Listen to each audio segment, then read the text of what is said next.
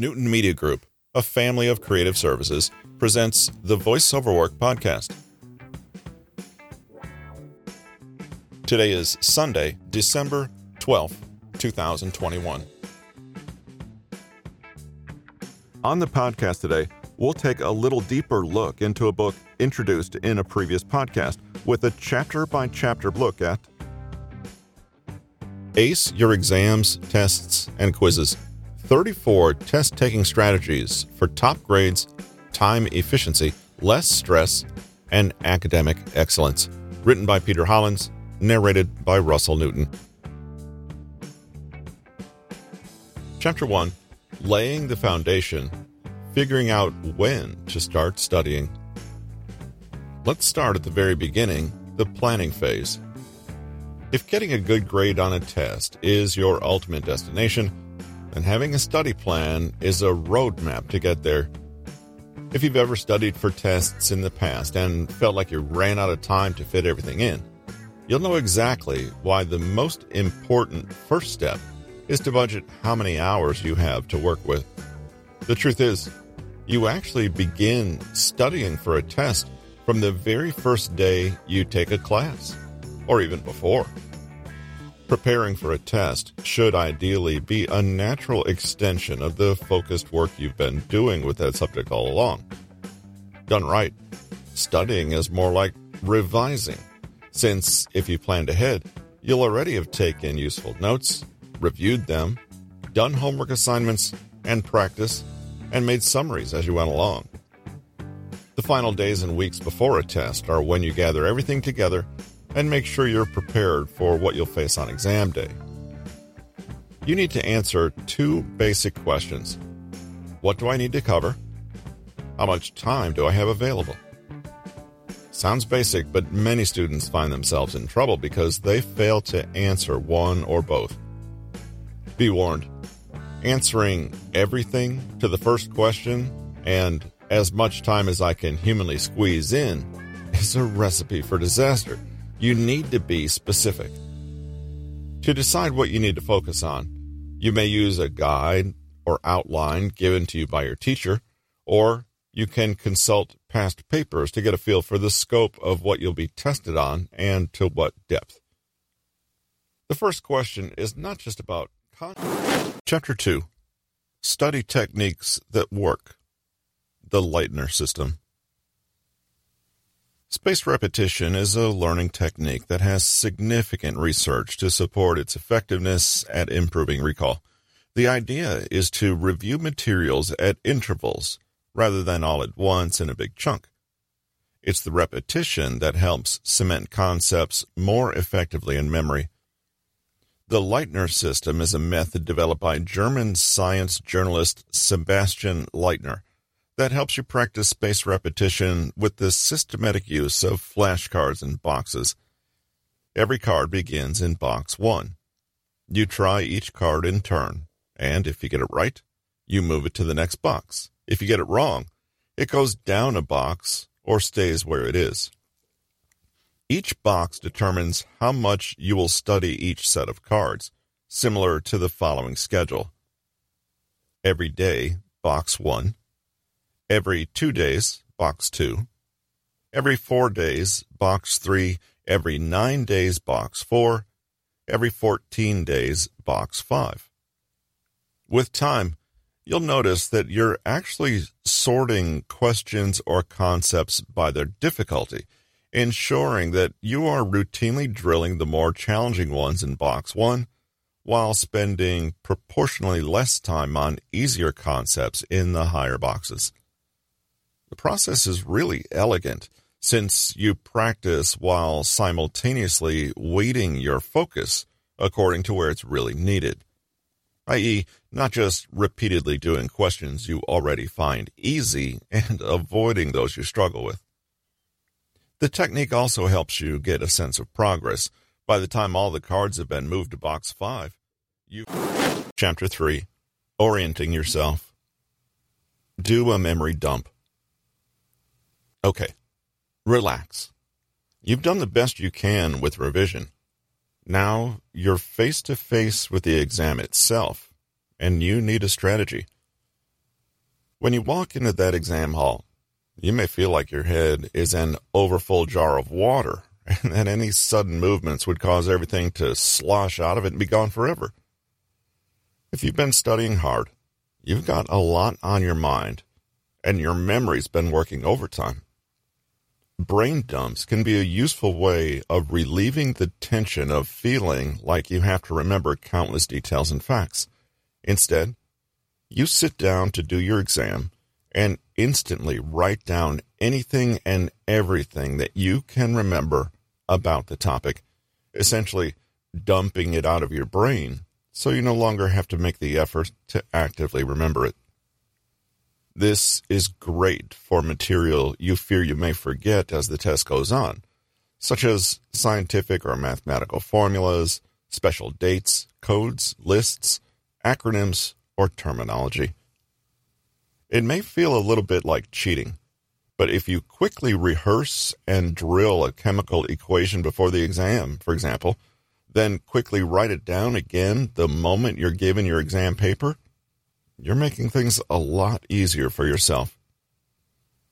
Sometimes in the flurry of answering other unrelated questions, you can easily forget what you already know.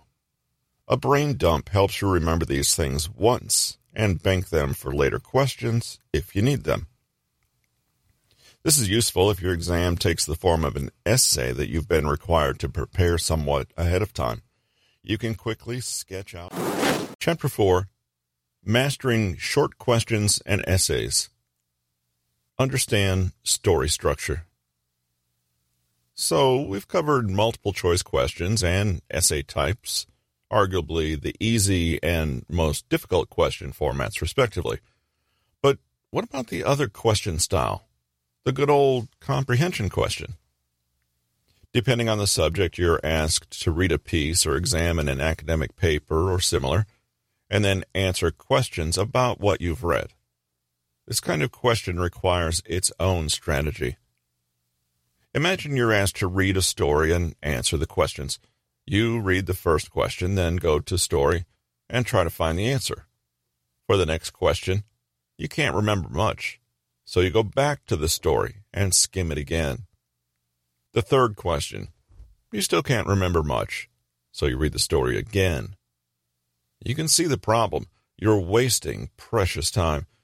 The kind of reading you do during an exam is different from normal reading. It should be focused and targeted to maximize your time. First, do a general skim of the piece, noting things like the title and headings of any main paragraphs, and looking carefully at diagrams or charts. Get a general idea of what's going on in the piece. Then read the questions, so you're primed to notice the answers when you read the piece again, this time more carefully. As you read, have a pen in your hand to pick out and underline important facts, names, dates, key terms, main facts, etc. When you find an answer to a question, circle it. Look out for anything that answers when, where, how, why, who, and what. If you're Chapter 5, The Test Postmortem. Sleep, relax, and get some rest. Hands up, have you ever gotten sick immediately after finishing a long, grueling set of exams? Sleep deprivation plus chronic stress equals a recipe for disaster. If you've been consistently undersleeping, you not only impair your cognitive abilities, you also weaken your immune system and are less able to fight off bacteria and viruses. We've already seen why sleep and rest are non-negotiable for learning and consolidation of memory. But sleep after a big exam is also important. Chances are, you'll be doing a whole series of exams in one go, so it's really important to make sure you're taking enough time to properly rest after each one, or you risk burning out. Most people need around 7 to 10 hours of sleep every night to be effective. But if you're working really hard, you might need to increase your normal amount a little to better recuperate. Instead, many students repeatedly get less sleep than they need and are actually working against themselves, ensuring they work twice as hard for half the study gains. You need to have a good idea of what you'll be studying for any subsequent exams, but be very careful about rushing straight away into the next subject without taking a proper break.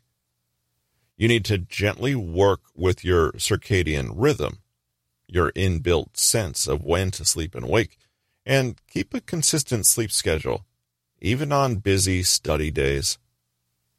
It may seem like a good idea to plow through for a few days, but you risk increasing your... Chapter 6. Becoming a lifelong learner. Learn from your mistakes. Here's a question. What are mistakes, and what is their function? For the anxious, perfectionist student, mistakes are things that shouldn't happen. They are something to be embarrassed or angry about, something to conceal or minimize if you can, and something to avoid as much as possible. But there are other ways to think about failure. Making mistakes can be seen as not only acceptable, but the single most important part of the learning process. In a real way, mistakes equals learning. Sometimes we can feel that failing or misunderstanding something is like wandering off the path, whereas for confident, successful students, the opposite is true. Failing is the path. In life, making mistakes allows you to learn what you value, what you like, what you don't want, and what you don't need. In our learning, failing tells us what works and what doesn't. Failure is one of our most valuable teachers. When you shift your mindset, you understand that there are actually no mistakes, only lessons and learning opportunities. The irony is that if we're uncomfortable with this aspect of the learning process, we can actually exacerbate it. The easiest way to overcome any failure or mistake is to acknowledge it, digest it, and extract the valuable lesson it contains. At no point in this process are we required to feel bad about ourselves or go... This has been Ace Your Exams, Tests, and Quizzes, 34 test-taking strategies for top grades, time efficiency, less stress, and academic excellence. Written by Peter Hollins, narrated by Russell Newton. Copyright 2021 by Peter Hollins. Production copyright by Peter Hollins. Please be sure to visit Amazon.com or Audible.com for more information on this book and the author. Show notes and further information can be found at RussellEricNewton.com. With an eclectic collection of insights, knowledge, and trivia from some of the newest audiobooks on the market, this has been the Voice Over Work podcast, brought to you by Newton Media Group, a family of creative services.